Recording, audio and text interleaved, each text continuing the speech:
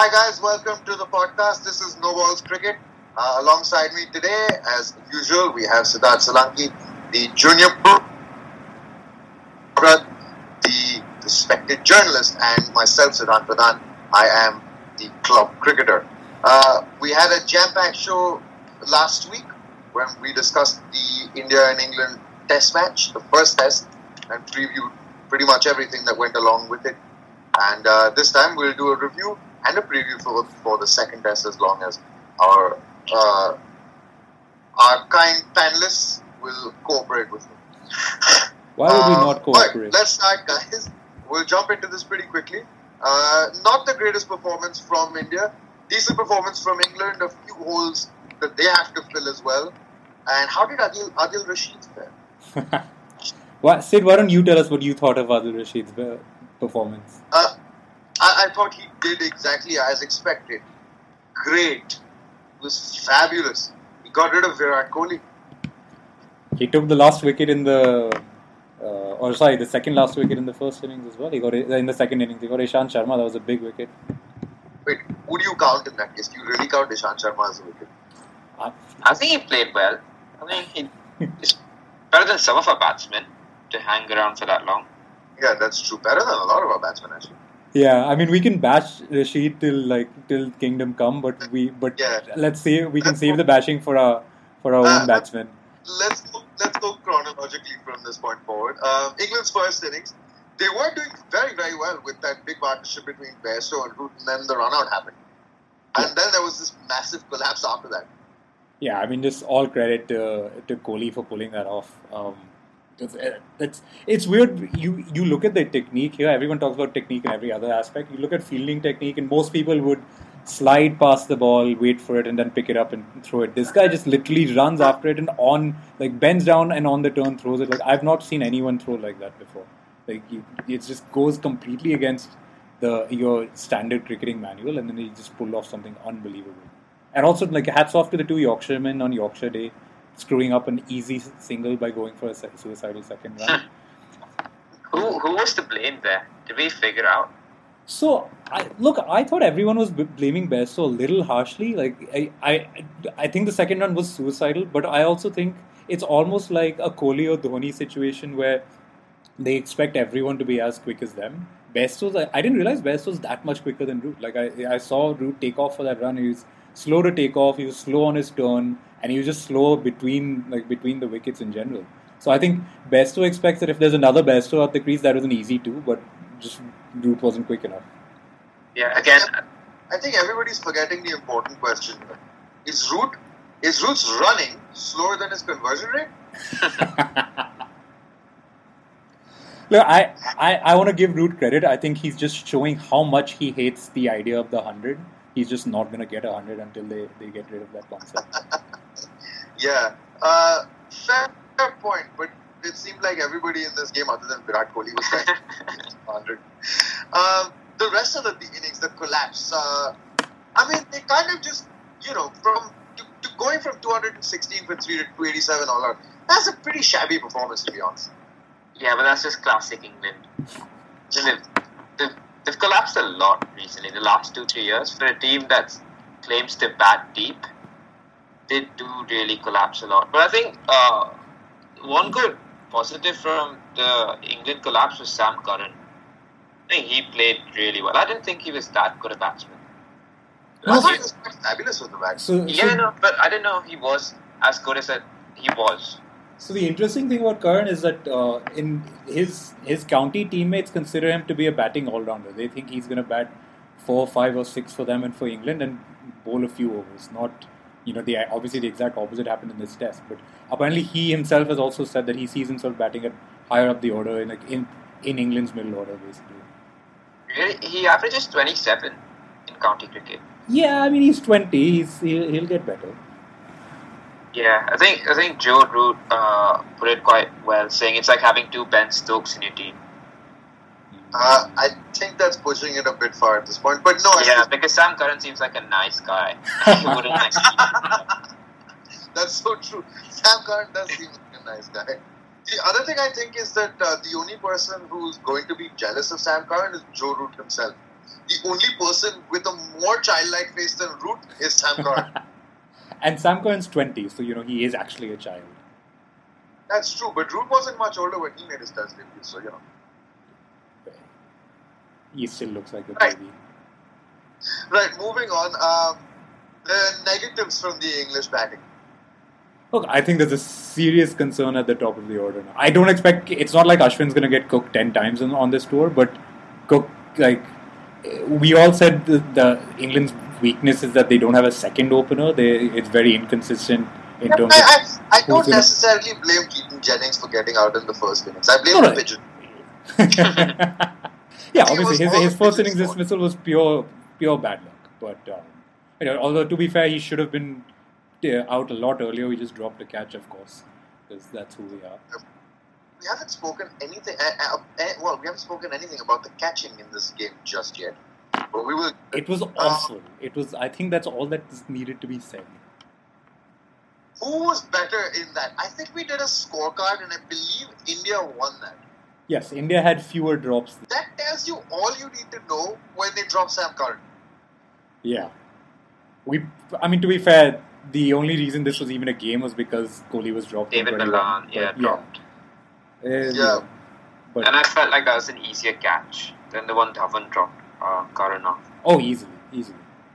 Were you guys surprised at how well Shami bowled in that first innings? I was, because we all have the image of second innings Shami, and each second innings Shami showed up in the first innings. In fact, didn't show up in the second innings for once. But yeah, his first innings bowling was really good, and he pulled it back for India because Umesh wasted the new ball. I mean, he had one. His first over was really good, and then he suddenly just disappeared. Yeah. He was spraying it all over the place.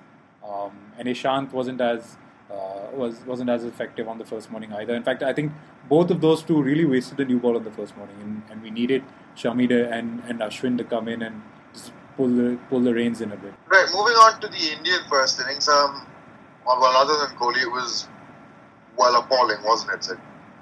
Yeah, it is.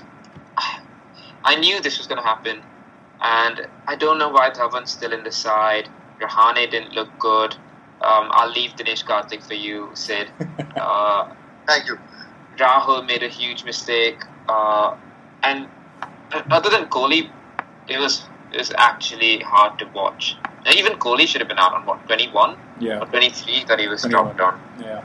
But once I think he was dropped, he started playing much better. There's this one spell of James Anderson, which was riveting Test cricket. I think Kohli came out on top just because he didn't lose his wicket, and like a lot of people said, that he really reined in his ego and respected the English conditions. And by the end, when Pandya got out, he did really well, dominated the game, and took us really, really close. Without him, we'd have lost this match on the second day. I am still quite frustrated at the way he got out. I think everybody looks at the great inning and then sees that they don't necessarily look at the one shot. It's a bit unlucky, yeah, but it was still, he didn't exactly look to get it in a gap or anything of that sort. Yeah, I think he was trying to hit a 4. He's just trying to hit out. Yeah. And see what happened. And as Kohli said himself, I think you're just annoyed that Rashid got Kohli. Yeah, I am. Definitely. No, I'm annoyed that she got a wicket in general. I thought after we lambasted him so much last week, I thought he should have gone back with his tail between his legs. Who knows now what's going to happen? I don't think he listens to this, Sid. And also, karmic justice would have been that he got a 5-4 and not that he completely flops. But no, also, by the way, I think Kohli said it himself. He was almost, by the end of that day, he was kind of happy that he got out when he did, because he was like, look, if I hadn't gotten out then we probably wouldn't have gotten Cook before the day's cricket ended. Which is, he's completely right. If he just kept batting, then probably the innings wouldn't have ended. We wouldn't have bowled until the next day, and game would have been different. We would have had a lead, so who knows? But yeah, but would you? So I have a question for you. Would you rather be 13 runs behind, have a team 9 for 1 at stumps on that day, or be 13 ahead? If you're guaranteeing me 9 for 1 at stumps on that day, I'd take that. Yeah, I'd take that. Yeah. Easily.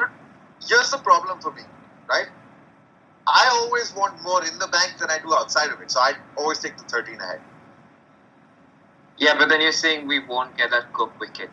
And plus the additional 2 batsmen having to set themselves up all over again on the second day. Yeah. I mean, the day after. But who knows what could happen on the second day? So Keaton Jennings could score 100. Root could finally figure out how to convert stuff into hundreds. Yeah, but we still have to get 9 people out instead of 10. And one of them is Cook. We got rid of Cook. So I think that's a huge advantage. Yeah, I'd take For that. 13 runs, I'd leave Cook out. Does sticking on Alistair Cook, does he have a genuine problem against off spin or just Ashwin? Or is it all in his head? I think Ashwin has his number. Whether it's mental or it's just something. I mean, look, Ashwin plays well. Bowls better against left-handers anyway. But also to be fair to Cook, he got 2 absolutely unplayable deliveries. Like I don't know what more he could have done, because the drift, the way the place it's landed, it's just been perfectly bowled. And I'm sure he could have done anything else. Yeah, and I'm sure if Ashwin bowls that ball on Thursday. Can I just say that neither of those seemed completely unplayable? I mean, Sam Curran provided the perfect riposte for that. He smacked Ashwin straight over his head. I don't think Ashwin bowled a ball as good as those 2 to anyone else. That's Genuinely. again debatable, but we'll move on. Thanks, man.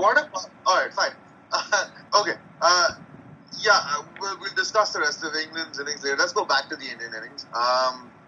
The rest of the dismissals, other than Kohli, I mean, Rahul threw his bat at a ball that was wide outside off stump. In my opinion, shouldn't have played it. Rahane played a silly shot. Pandya got lucky, he got dropped, and then eventually ended up getting out to a beauty. And, everybody else, Vijay also not playing the perfect shot. And Dhawan mainly giving me real cause for concern. I don't really know why he's in the side. Much like everybody else, we're still scratching our heads trying to figure that out. But we need more from our batsmen, surely. Oh, easily. That goes without saying, I think. The one thing I would say about you not knowing why Dhawan's in the side is now that case is a little less. Like, obviously, he didn't perform well, but then neither did the only other opener. As in the other replacement opener, we assumed that Vijay would keep his place. But Rahul didn't bat well in either innings. So if you take Dhawan out and bring Pujara in, it's not necessarily that you've strengthened your lineup, because Rahul looked pretty uncomfortable in both innings. The first innings he just got out to a bad shot, but I wasn't that convinced by him either. I mean, none of the Indian batsmen really seem to have. They all seem to have the techniques. They don't seem to have the discipline and the mindset to kind of come to those conditions. It's a discipline. If you go back to Dhawan, he got dropped 2 balls before or 3 balls before he got out. And literally, that is the point. You saw how Kohli reacted to getting dropped. You saw how Pandya reacted to getting dropped. If you have that level of luck, you have to make it count. And Dhawan just threw his bat at another one right after. And that's after he's seen 2 batsmen get out, then himself get dropped. At some point in time, you have to realize that, whatever my natural game is, right now this is a tough period of cricket, I need to see it out. I mean, forget Kohli. I thought the most accomplished and confident batsman out there was Umesh Yadav. That one over that he batted, he looked so confident. It was like nothing was going to go past him. Yeah. When Ishant got out, and oh no, let's not ruin Kohli's first century in England, and thankfully he survived that over. But also, I'm not understanding why everyone was. Obviously Ben Stokes bowled really well, but Ajinkya Rahane was when on commentary everyone was okay, he can't seem to figure out Stokes' bowling at all. He's being made uncomfortable. I think in both innings where Stokes has gotten a key wicket, first innings Rahane, second innings Rahul, the ball has moved. Sure, he's gotten it to swing more than anyone else, but they're playing shots that they don't need to be playing. Rahane could have left his ball on length. It's hit the top half of his bat at around waist height, so it's not going to hit the stumps. You don't need to be playing at it. Rahul did pretty much the same thing in the second innings. I'm just wondering where when it goes back to discipline and mindset, where is that coming from for the improvement to happen in the second test? I think in the case of Rahane's dismissal, it was definitely a poor shot. I'll give Rahul the benefit of the doubt for that second innings dismissal. I genuinely will. because I do believe that was a fabulous ball to get. Oh yeah, no doubt. It was a really good ball. I just feel like the other thing the thought that kept coming to me during the test when I was thinking this was that people have these sort of set notions that in England you leave on line, in Australia you leave on length because you just can. You know that in Australia it's going to bounce over the stumps beyond a certain point. But you also realize, I mean, if Stokes is pitching it up, isn't pitching it up, and he's pitching it just like on a good length and with his height and with that angle, he really bends his back into his balls. He's probably like you can leave him on length. I think that idea that you can only leave on length on a bouncy wicket probably shouldn't. That ingrained conditioning shouldn't happen. I mean, to be fair to Rahul as well, I don't think you could trust the bounce on that wicket entirely. It was even for most of it, but you would see balls that would either jump and carry through quite dicey to the wicketkeeper, and then there were others that, when bowled on pretty much the same length and a slightly different line, would kind of shoot through on the second bounce. But Stokes is consistently getting that level of bounce though. Stokes' deliveries were getting up that much, like almost every single time he wanted it to. Right.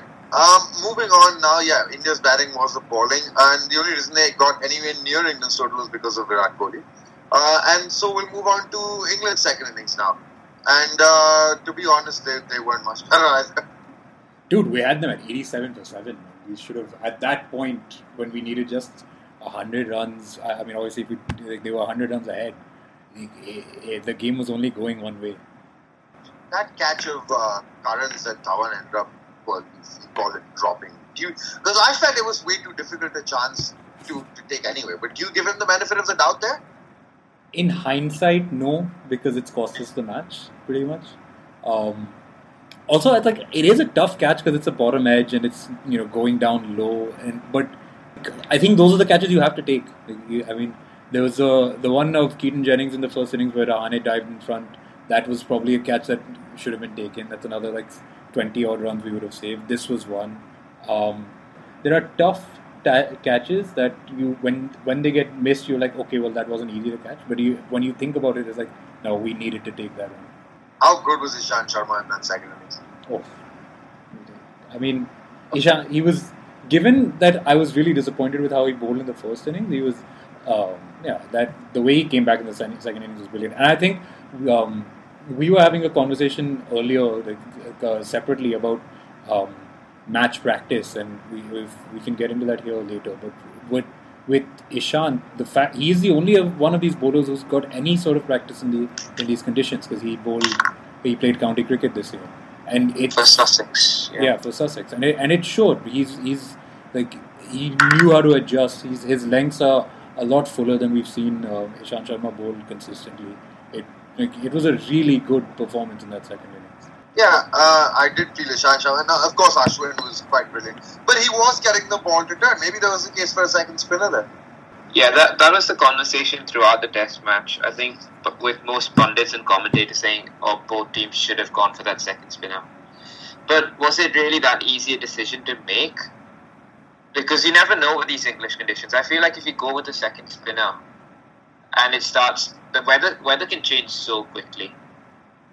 I think it would have been a bold decision to play a second spinner, but in hindsight, it obviously makes sense. We'd have won this test match with a second spinner. Also, okay, we'll get to the English batting now. A few people that you really thought were very, very shaky. David Malan, for example, didn't look anywhere near test quality, and to be quite honest, I don't think he has been test quality, and he probably isn't. And the other one, then you have to say, is Joss Butler, who looked very shaky in both ends. Yeah, Butler's the interesting one because everyone is talking about Rashid and how he's coming in from white ball cricket and it's not a smart selection. Butler's earned his test recall on the same way. Butler's earned a test recall on the back of IPL form, and everyone agrees that he's a talented batsman, but he's not really translating that at this level yet, and he's going to face a consistently good bowling attack over this series. It's a 5-match series. He's gotten a little lucky in the Pakistan series. He only had to play 2 matches, and he was able to sort of figure it out by the end of the series. But here, I think if there are technical deficiencies in his test match batting, they're going to be found out. Yeah, especially over 5 matches. Yeah. But I mean, there are some technical deficiencies that have been found out in one match. So I mean, Exactly. everybody's going to exploit it after that. And it's not even it's not the same thing happening, right? It's not like Ashwin to Cook. You can see, okay, there's a weakness there that he knows he has to work on. With Butler, he gets out to a Ashwin bowled well in the first innings, but he just played the wrong shot to that Ashwin ball. The second innings, Ishant's in the middle of a good spell, but Ashwin's the first. Butler's dismissal in the first innings. Yeah, it's a pretty innocuous delivery. Exactly, and even in the second, it's not. Ishant was in a good spell, but it wasn't. It's not like he bowled Butler an unplayable delivery. So these are he has a lot more to work on to be like a consistently good Test match batsman. We'll not go to Jennings too much because he just seemed confused by Ashwin, as most people. And Ben Stokes with the bat, not the greatest game. Ben Stokes is another one who has a mental thing against Ashwin, by the way, just like Cook. Although it didn't. I mean, that was the first innings and not the second innings, but he's got. I think I think what this innings showed also from England is, obviously they have a weak batting lineup to an extent and they're prone to collapses and everything, but it's just batting is hard in England. In the right conditions, every batsman's going to struggle. Kohli struggled and got through it, but everyone struggled. Sid, how good was Sam Curran in that innings? I thought he was complete genius. Yeah, he was a joy to watch, and we should have got him out quite early on. But I think he played well, and I'd like to see more of him. I think we didn't discuss this earlier, but I just wanted to ask, when he got those 4 wickets in the first innings, I mean, sure, his batting was really good, but was it his bowling, or was it just poor shots that got into 4 wickets? No, I mean, I always felt that it was a combination of good bowling and having that, a little bit of nip about him. He reminded me of Matthew Hoggard a little bit. Around the same pace and does kind of a similar thing. Swings the ball very prodigiously back into the right hand. It doesn't much going away, but he has one that just kind of keeps going straight on with the arm, so that works as his chaser. Yeah. So as a good traditional left arm swing bowler in conditions like that, he'd be good, and he seemed rather accurate, which I liked about him. So I do something there with his bowling, but his batting was the thing that blew me away. Yeah, he seems quite mentally strong. Even the way he shepherded Broad for 28 balls. And even Rashid, he did a really good job of hanging around the tail and taking the impetus and scoring those runs. And when Ashwin came into the attack, I think he got 2 sixes off him, or 1 6, and a few boundaries. Yeah. And I don't think Kohli should have taken Ashwin off at that point. Yeah. Considering his average against left-handers, it was way too soon to take him off. He should have let Curran hit him a bit and probably get out taking a race. But I think that's why he got a chance to bat long as he did, because our bowlers couldn't, at least our seamers couldn't finish him off. Yeah, but I mean, he batted really well. I think if you say that, the very next over after he hit Ashwin for a 6 and a 4, he played and missed every single ball that Umesh Yadav bowled at him. So I mean, there is an element of luck there. Like, obviously, he played a great innings. I'm not saying he didn't, but and I agree that Ashwin shouldn't have been taken off. But also, it was a chancy innings, and he got I don't think it was just a case of we bowled badly at him. We did. I'm not saying there were plenty of bad balls at him, but also he just we had 1 or 2 good overs at him where he just found the shots or survived. Yes, but some of the shots did look really nice. I know he edged him over the slips, but some of the shots were good looking. Brought up his 50 with a 6 over extra cover, man, of Ishant Sharma. That's something. Yeah. Listen, there's a lot of people that have 6s over extra cover of Ishant Sharma. Listen, we've been praising Ishant. Let's just stick to being nice to him right now. Okay, fine. I mean, we'll take him on later. Yeah, I think it's his new haircut. Just wanted to mention it's that. aerodynamic. It looks really smart. Yeah, I thought it would go the other way, that haircut, by the way. What do you mean? We did say on Twitter that Ishant Sharma's haircut would not be lucky for him, but he got a 5-wicket haul, so why not? Yeah, it's all the hair. Right. Do you guys feel that Umesh Yadav missed a trick? Kohli missed a trick not bowling Umesh Yadav earlier in that inning? No, because Umesh was woeful in the first innings, and I can't blame Kohli for not going to him earlier.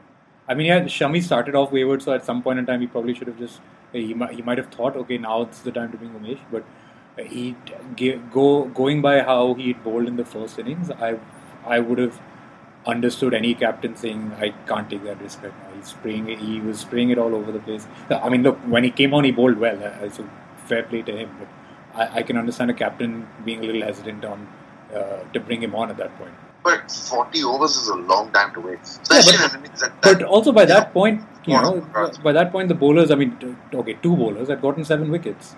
So there was no reason to change that. And if Kohli had to guess, okay, if I take Ishant off right now, which one is more likely to get me a wicket, Shami or Umesh? I think most people would have backed Shami then. But, I mean, for me, I personally felt that we kind of lost the plot a little bit when Curran came out and started hitting everybody all over. Oh, yeah. Yeah, we should have finished them off. And go from 87 for 7, where they basically collapsed and we hung on to all our catches, to having to chase 194. That's a lot of runs. Yeah. The last 3 wickets should not be putting on 100 runs in those conditions. No way. Yeah, I mean, not to compare Curran to Kohli, but like we benefited from the same. We benefited from the same sort of output from our last 3 wickets in the first innings. Obviously, with a much better batsman shepherding the tail, but yeah, I think England would probably look back at that match and say, like, for as bad as they played, they would have thought that they should have had a 100-run lead, or at least around that much, in just on the first innings, and then it would have been a completely different game. Right, we'll move on to the final innings of the Test match. We eventually did bowl England up for 180, leaving 194 to chase. What really was going through Murli Vijay's head when he decided to leave that ball? I think I don't know, actually. I was going to try coming up with like a very clever, well thought out journalistic explanation for this. And I was like, no. Ex-wife. I knew that was coming. I actually had a request from a listener in Guyana to add that one in there. We're international, boys. Yeah, international. But yeah, I mean, look, the only reason he should be thinking about his own wife, and Dinesh Karthik's ex-wife, is that if they're batting together and he's worried that Karthik might run him out, then he should be thinking about her. When he's just facing good swing bowling and something he's been fine with, he should not be thinking about his years long feud with Dinesh Karthik. We'll be back to Dhawan, we'll be back to Rahul again for the same reasons, and back to Rahane for the same reasons as the first innings. They all played pretty poor strokes. Well, Rahul excluded, but Rahane and Dhawan again. Yeah. Rahane, Dhawan, I mean, Rahane, that shot was just about as bad as Rahul's first innings dismissal. Just like another floaty wide one that you can leave. Ideally, like if you're in form, you're probably hitting that for 4, but otherwise you should just be leaving that ball. Is Rahane in a prolonged slump is my next question. Because he hasn't scored runs. See, everyone keeps saying this. His last Test innings, he was the only other person to get a 50 in that innings, I believe, other than Kohli against South Africa. He got 45, but that 45 won a 60. Sorry, 45, not 50. But that 45 helped win the Test. But my point goes back further than South Africa. That was the only game he played on that tour in South Africa. Which in itself is an issue. Yeah, but he didn't, I mean, you go back further than that. He didn't make runs against Sri Lanka in the Test series here either. Yeah, Ajinkya Rahane somehow doesn't seem to like playing in India. Anti-national. I find that really, really strange for somebody who's born and raised in Bombay, the capital of batting, and has made so many runs in Ranji Trophy cricket. How is it possible that you don't score runs in India? And when you go abroad, you decide to become, I don't know, Bradman. I think it may be a mentality thing where I think we didn't see this side obviously in the first Test, but I get the feeling when there's a sense of added responsibility to his batting, I think he bats better. Which of course makes his shot even in the second innings even more inexplicable. But I was just about to ask that question. Yeah, but no, because I mean, what I remember Rahane is the last England tour when he hit that magnificent century at Lords, and the sort of innings he's played in South Africa before and in, elsewhere in New Zealand, Australia. He plays really well, and I think he does well when the team needs someone to stand up, and I think he kind of almost needs that mentality to bring his best out of him, which is why I think he is almost sort of as a contradiction. I think he's the batsman I'm least worried about when it comes into the second test, because I think his mentality and the way he approaches his batting is just so fixed on that I think he'll just be able to fix it. Right, before we move on to everybody else, I just want 5 words about the best 18 you've ever seen.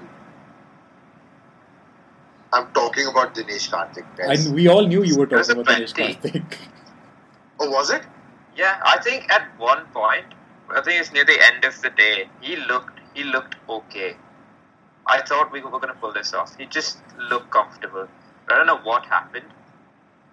When you say something in the tone of like it literally sounded like Sid was about to say he looked great, and then that sentence ends with the word okay. That probably says all you need to know about Dinesh Karthik. Yeah, I know, but there's because as a cricket fan and an Indian cricket fan, I was hoping he was going to do all right. Yeah, and he almost did.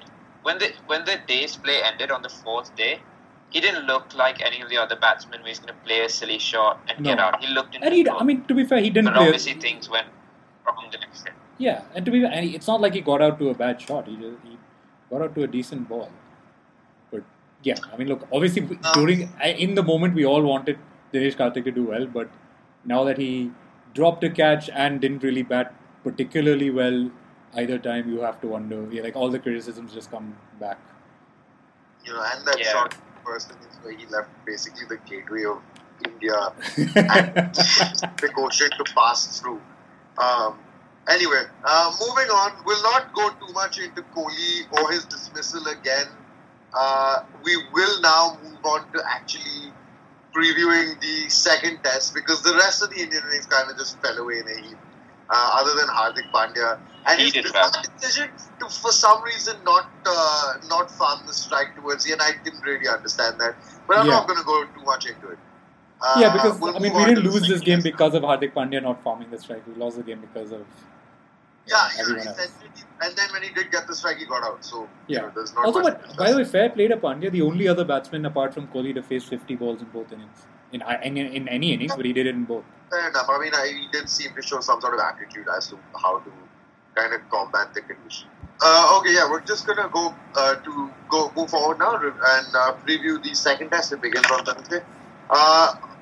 There's some news obviously on that already. David Malan has been dropped from the English side, and Ollie Pope is coming. He's having a bumper season. Yeah, he's scored 684 runs this season at an average of 85, which is pretty impressive. And I think that brings his overall county, first class average to 63, which is the second highest ever in county cricket history for anyone who's played more than 15 matches. So for a 20-year-old, that's pretty impressive. And Aditya, you know how you were talking about being really old earlier? Do you want to guess when Ollie Pope was born? Thanks for that. Wow. 1998. Right. That's ridiculous. Shots fired, man. Thanks. Shots fired indeed. No, but genuinely, he looks... Look, I mean, I get it. Sam Curran's 20. I was feeling old throughout that innings. It's just going to be one more now that Ollie Pope's in the squad. Yeah. And then, of course, there's the big axe hanging over Ben Stokes. Yeah. What they do with that, who they play, how do you guys see this? Just a quick one on that. I think there's a lot of talk again about two spinners, even more so than there was going into Edgbaston, with Lord's supposedly going to be a spin conducive pitch. So there's a case for bringing Moeen Ali in. I think, Stokes goes out, Malan goes out, and now you have Chris Wokes who's back in the squad, back from injury. Ollie Pope on his with his batting form, and Moeen Ali who did just get a fifer in county cricket. I think it's his first county fifer.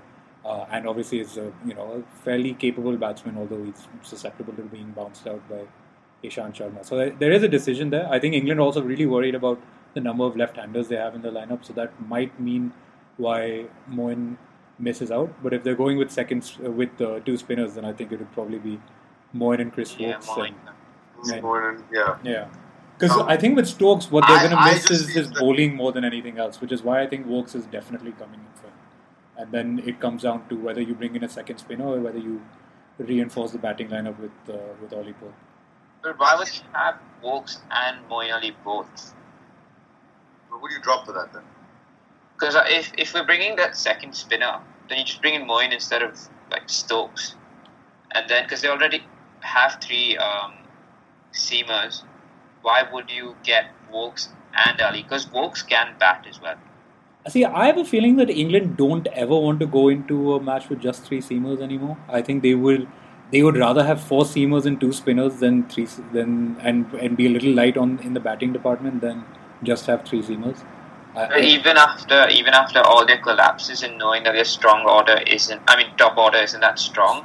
Well, Moeen Ali is still rated as a batsman. He has one glaring weakness, like we mentioned, and Ishant will exploit it. All of them can exploit it. But they still see him as a fairly capable batsman. Let's not forget, not so long ago he was batting number 3, or at least he was being tried out at number 3.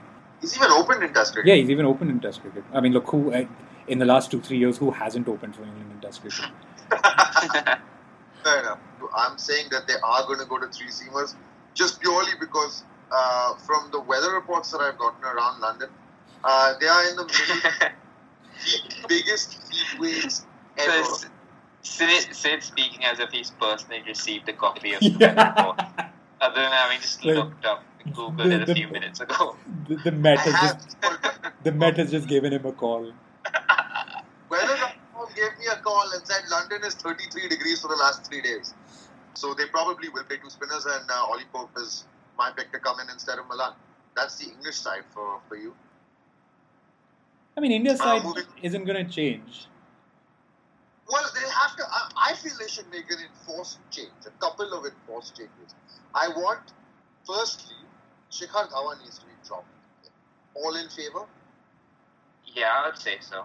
See, I don't think Shikhar Dhawan should be playing in tests outside of India anyway. I just don't like. Pujara hasn't been in great form, and he was playing county cricket this year, so he should ideally be the batsman most ready for this, and yet he didn't play well in county. He didn't play well in the warm-up matches. So like that, you have 2 spots to go between Rahul, Pujara, Dhawan. I'm not sure that there's a guaranteed way to pick any of those 2. Like if someone said we're sticking with Dhawan and Rahul, I'd be like, that's iffy, but Pujara hasn't made a case for himself. So those top 3 spots are still iffy for you. So I think Vijay gets in for sure. Like I know he didn't play well. He didn't make a big score in either innings. But Vijay is someone you just know he has the temperament to play the moving ball. He has good memories of batting at Lords. Obviously, the last time he was here, he hit a second innings 97 to help get a victory. And also he just seems like someone who can learn from his mistakes a lot better than most of the other batsmen. Like I was saying about Rahane earlier, Vijay is very similar to that. I think the same thing about Pujara as well. It's just that Pujara hasn't actually shown that over the last year or so. And so I don't know if it's guaranteed that he would walk in and be an improvement at number 3 at this point. Okay, so your 3 picks are? I get the feeling India aren't changing it. I think they're going to stick with Dhawan and Rahul for one more match. And Vijay, obviously. Okay. And Sid? I'd like to have Vijay, Rahul and Pujara, but knowing Kohli and Shastri, man, those guys, I don't know what goes on in their head. We'll probably have Dhawan and Rahul. Dhawan and Shastri's big pot belly nowadays. Yeah, I hate those guys. I love Kohli the player, but some of the things he says in press conferences, and I know we're going to possibly discuss this later about instinct versus picking players on stats and technique. Did you see Kohli's press conference before the first game where he's like, yeah, we're going to go with a gut feeling? You can't say that as a captain of a cricket team. It seems a bit counterintuitive to say that, definitely. But I want your 3 picks. Yeah, I'll go for Vijay, Rahul and Pujara. I think Pujara needs to be back. Yeah, I'd agree with that. I think Shikhar Dhawan needs to go and Pujara needs to be back. Just to get some sort of grit into that top order. Yeah. I think there are too many airy-fairy shots going on at the moment. And somebody with a bit of a knack for hanging around. Maybe it could help. Yeah, just by the way, I want Pujara back in the side. I just don't think it's going to happen. Okay, fair enough. You won't change the other two spots. I think Kohli and Rahane maintain theirs. Do you keep Dinesh Karthik or do you try Rishabh Pant? I think at this stage it's still too early. Yeah, keep Karthik. Yeah. You guys agree? Yeah, keep Karthik. You keep Karthik? Okay, moving on from that. Then moving forward, do you play a second spinner if you have spinning conditions? And if you do, who do you drop? I think the bigger question, I think the dilemma there is who do you drop? Because ideally, I think most people, or the logical choice would probably be you bring in Jadeja, take out Pandya. As given how weak our batting lineup was, I'm a little hesitant on making it even weaker. Like, I know Jadeja's a capable batsman, but is he going to hang around if the conditions are tough? I don't think so. And Pandya has shown that aptitude now. Pandya has shown aptitude, yes, but I have a feeling with Jadeja. He's one of those players who's a little bit like Stuart Broad. If he gets on a roll, he could change games. He's not necessarily a consistent player, but when he does get on a roll, he can change matches. Last time when we won at Lord's, Jadeja was there along with Rahane. He was there. They made the runs. They were the ones that put us in the strong position that we ended up winning the game from. Yeah, no, I remember Jadeja's last appearance at Lord's because, of course, he was tonking James Anderson everywhere, and then he did his famous. I think that was possibly the first time he ever got to do his famous Rajput celebration after he got to his half century, and then he, of course, also ended up having a fight with James Anderson. So, if Jadeja's in, I'll love it. It's just that I don't think he's not reliable as a batsman. Of course, he's a great spinner. He's actually ranked above Ashwin in the Test rankings. So if it just comes down to we put in two spinners, he's definitely the one I'd pick. But the batting right now, given that we're coming off of two batting collapses, it would worry me that we have another sort of wild card batsman towards the end. On that note, is there a case there for picking a sixth batsman as opposed to picking that sort of all-rounder? But then I think it gets into if we pick a sixth batsman, then we can only pick one spinner, I think, because going in with just two quicks and two spinners is probably a bad idea. I mean, not probably, it's definitely a bad idea. Fair enough. The three quicks I feel should maintain this one. Yeah. So we picked the top three. 4 and 5 kind of picked themselves. Pandya or Jadeja, both of you? If we had to pick two spinners, I'd probably drop Pandya because he didn't bowl much. So I think he's the only person we can drop in that side right now if we had to play a second spinner. I'd much rather have Jadeja. Right, fair enough. But Devrat, the respected journalist? I mean, now that I've gone on to this whole monologue about how Pandya is a better batsman than Jadeja, the funny part is, I think as Sid said, if a call has to be made, Pandya is the only one you can drop. You can't bring in Jadeja for Umesh or Shami or Ishant because Pandya can't be the third seamer. So if it has to come down between those two, then I would pick Jadeja as well. Right. Okay. So and the rest of the three bowlers will probably pick. The four bowlers pick themselves: Ashwin, Shami, Ishant. She wouldn't change that. No news on Jasprit Bumrah's fitness and whether he's going to be ready in time for that second test. Most likely he's not. out. It just came before we started recording. He's been ruled out. Oh, he's been ruled out. Okay. All right. So I mean that's pretty much the preview for the second test. Just before we move on, I need results from you guys. Do you see England winning this? Is it going to be a draw, or do you see India coming back in the series? I think with the mentality this Indian team has, and we've seen that in South Africa as well, where we battled through the tough conditions. If we just need a couple of more performances from a batsman, and this is our test to lose. I think India will win this one. Yeah, I'm going with that. I think it's just a matter of a couple of key players standing up, and we should win this. And I mean, look, India have good recent history at Lord's. England have awful recent history at Lord's. They've lost to. They failed to beat Sri Lanka. They lost to Pakistan. They lost to India 4 years ago. I think. And Ben Stokes is out. And that's a huge miss. They need two people to replace him. I think they'll miss that immensely. And our batsmen will love not facing him. I'm going to go with an Indian win as well. Wow. All right.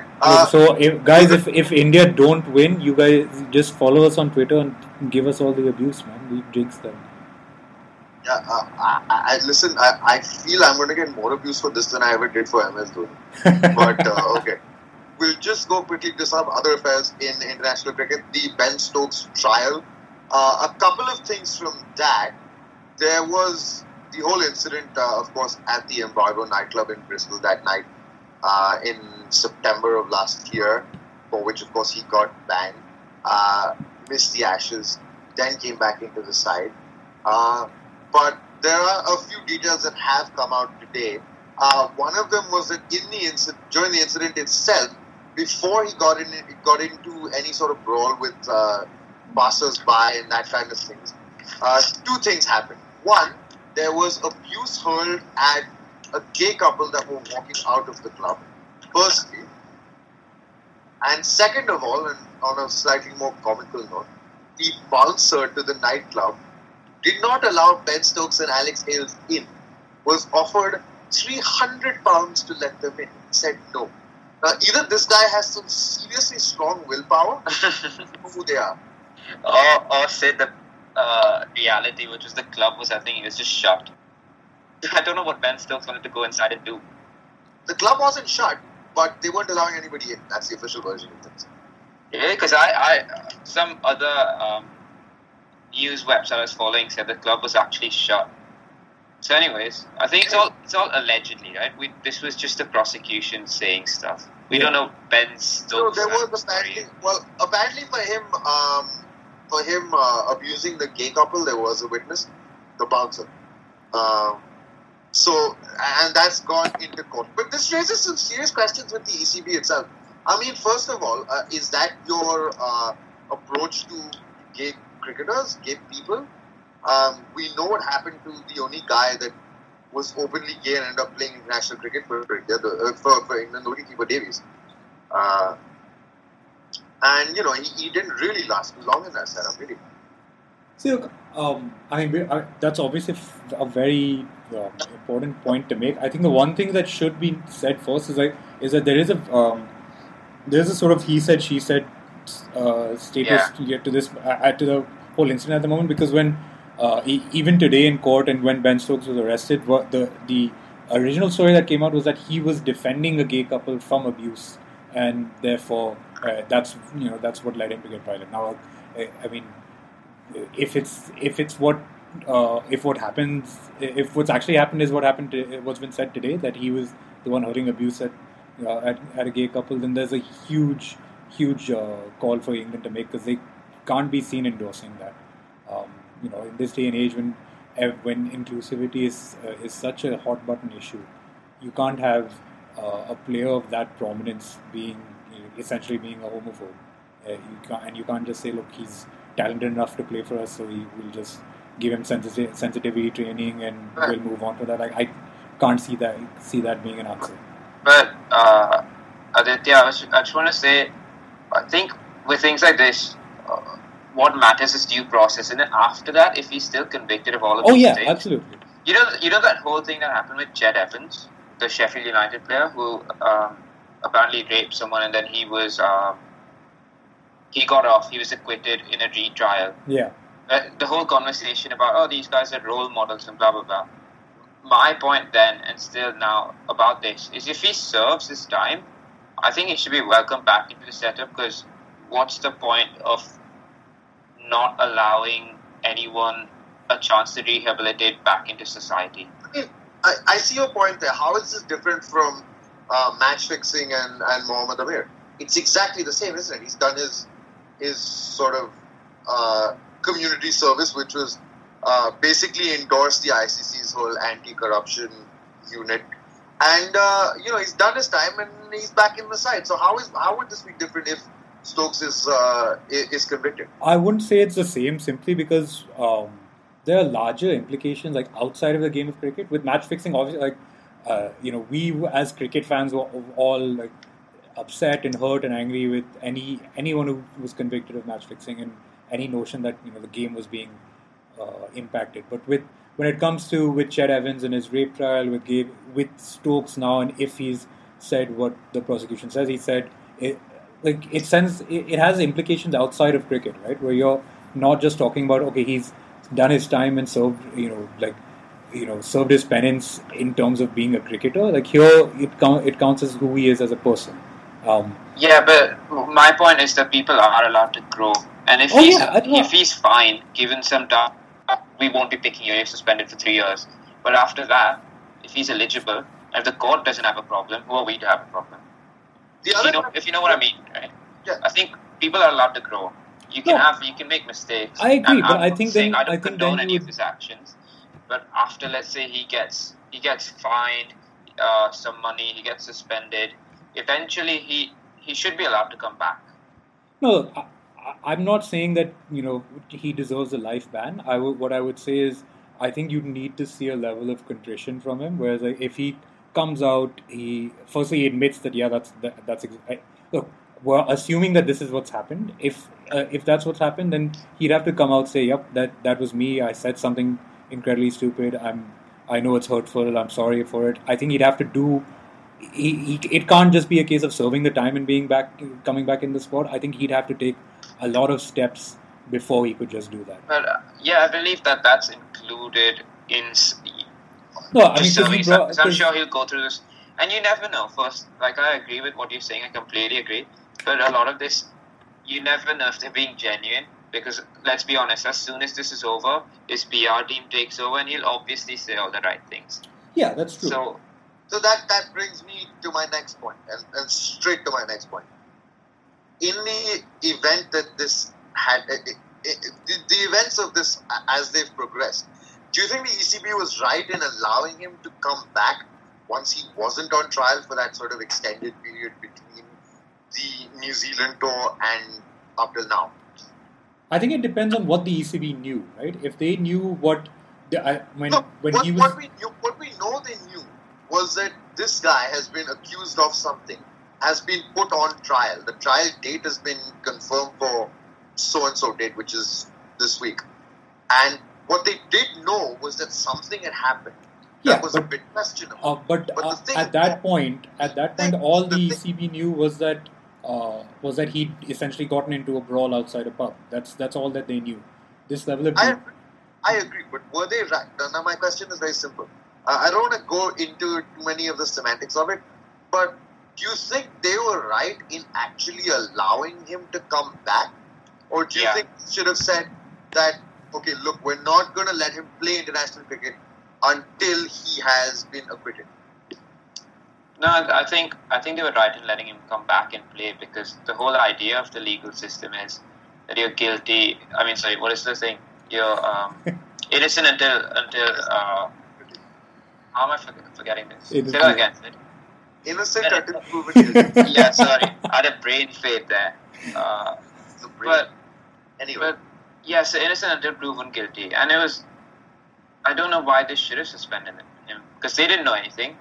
You should be waiting for the court to make that verdict, right? And if they had the same sort of information as we did, where it was just a brawl, then it's a matter of due process. And until he's proven guilty, why should you suspend him? Right, fair enough. Right. We'll move on from Ben Stokes and that whole sordid affair into something far more exciting going on in England, the Kia Super League. Respected journalists, take it away. Yeah, look, and exciting definitely for England cricket, but exciting for Indian fans especially, because Smriti Mandhana, especially, and Harmanpreet Kaur with one innings, absolutely killing it. And this is what we've been waiting to see. I think since the World Cup run to the final last year, where you wanted India's cricketers to get more opportunities outside. They got to play. Some of them got to play in the. Just Harmanpreet got to play in the Big Bash last year. Now Smriti Mandhana is here. She's the top run scorer by far, which is the stats there are ridiculous. Like the most she's on around. So the next highest run scorer after her has less than 200 runs, and Smriti Mandhana is on 338. She's averaging 80. Wow. Yeah.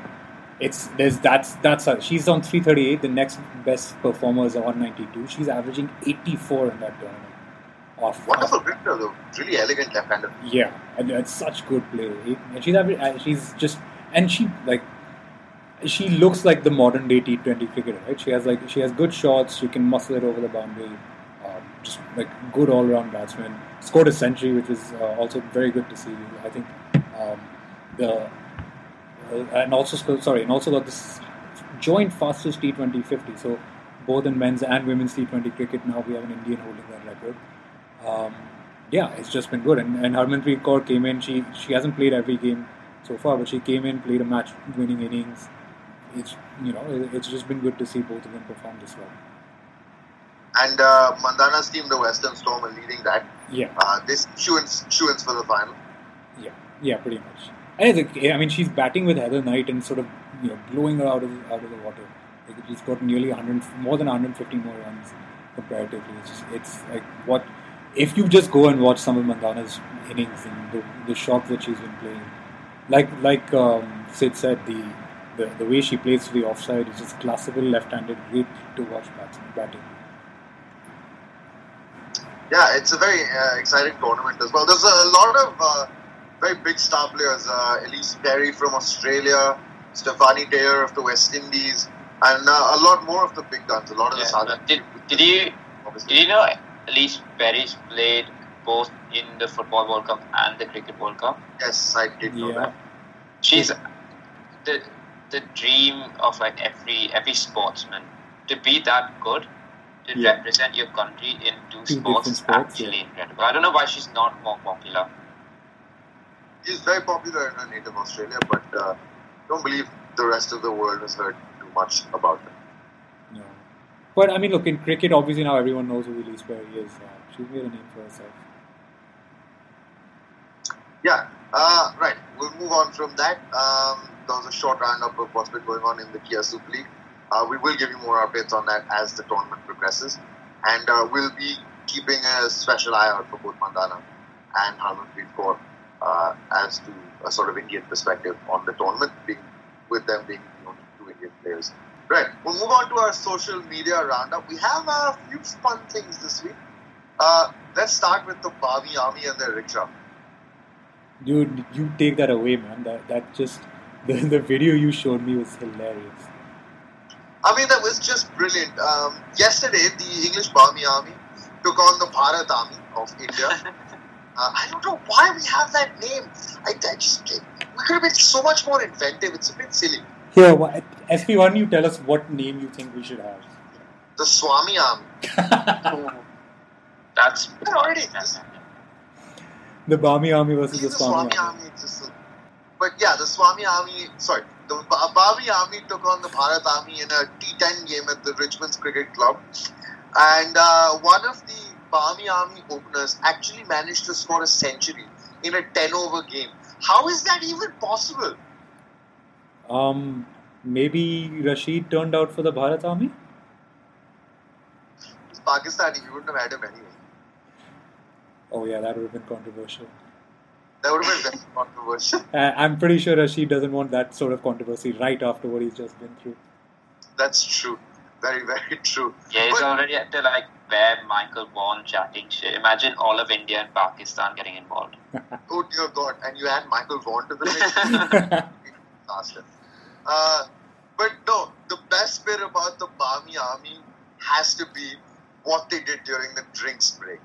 Please, can somebody tell me how you normally carry drinks onto a cricket field? In my hands? On the roller in your hand? But the Bami Army had a definitively brilliant way of doing it. They commandeered an auto rickshaw and then drove it onto the pitch. Where do you find an auto rickshaw in the UK from, first of all? How they actually got a rickshaw?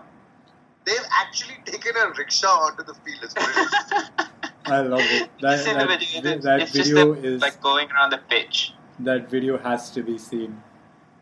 That video has to be seen, and there's another brilliant video that also has to be seen. Doesn't include the Bami Army, but it does include James Anderson. Yeah, James. Going grey hair, maybe he's going blind, but James Anderson and that golf course did not mix this week. I think Sid said it best, so I'll let him say it again. Yeah, James Anderson got his swing wrong. We don't say that much often, but I think he just... I don't even know how to describe it. I think he's just trying to hit a golf ball out of a rough area. and he's hit it straight up into his face. And I hope he's injured himself, but I don't think he has. I think Stuart Broad was recording it, and I think in the video James Anderson says he's fine, but he doesn't look fine. Look, if he's sporting any cuts on his face during the Lord's Test, we are going to be laughing our asses off. Yeah. This is why Jadeja has to play him to mind him off. And if that wasn't controversial enough. But yeah, that's our social media roundup, unless you guys have any other inputs. Honestly, like shameless self-plug here, but like if anyone wasn't following us on Twitter during the first match, like we were on fire. You guys had to see the tweets we were putting out, so start following us. We are still on fire, and also we will be donating to a charitable cause. We will be transferring money to the Cricket Iceland Fund because, you know, that Twitter handle is just completely brilliant. Yeah, pretty much that's our show today, guys. Yeah, thanks for listening, everyone.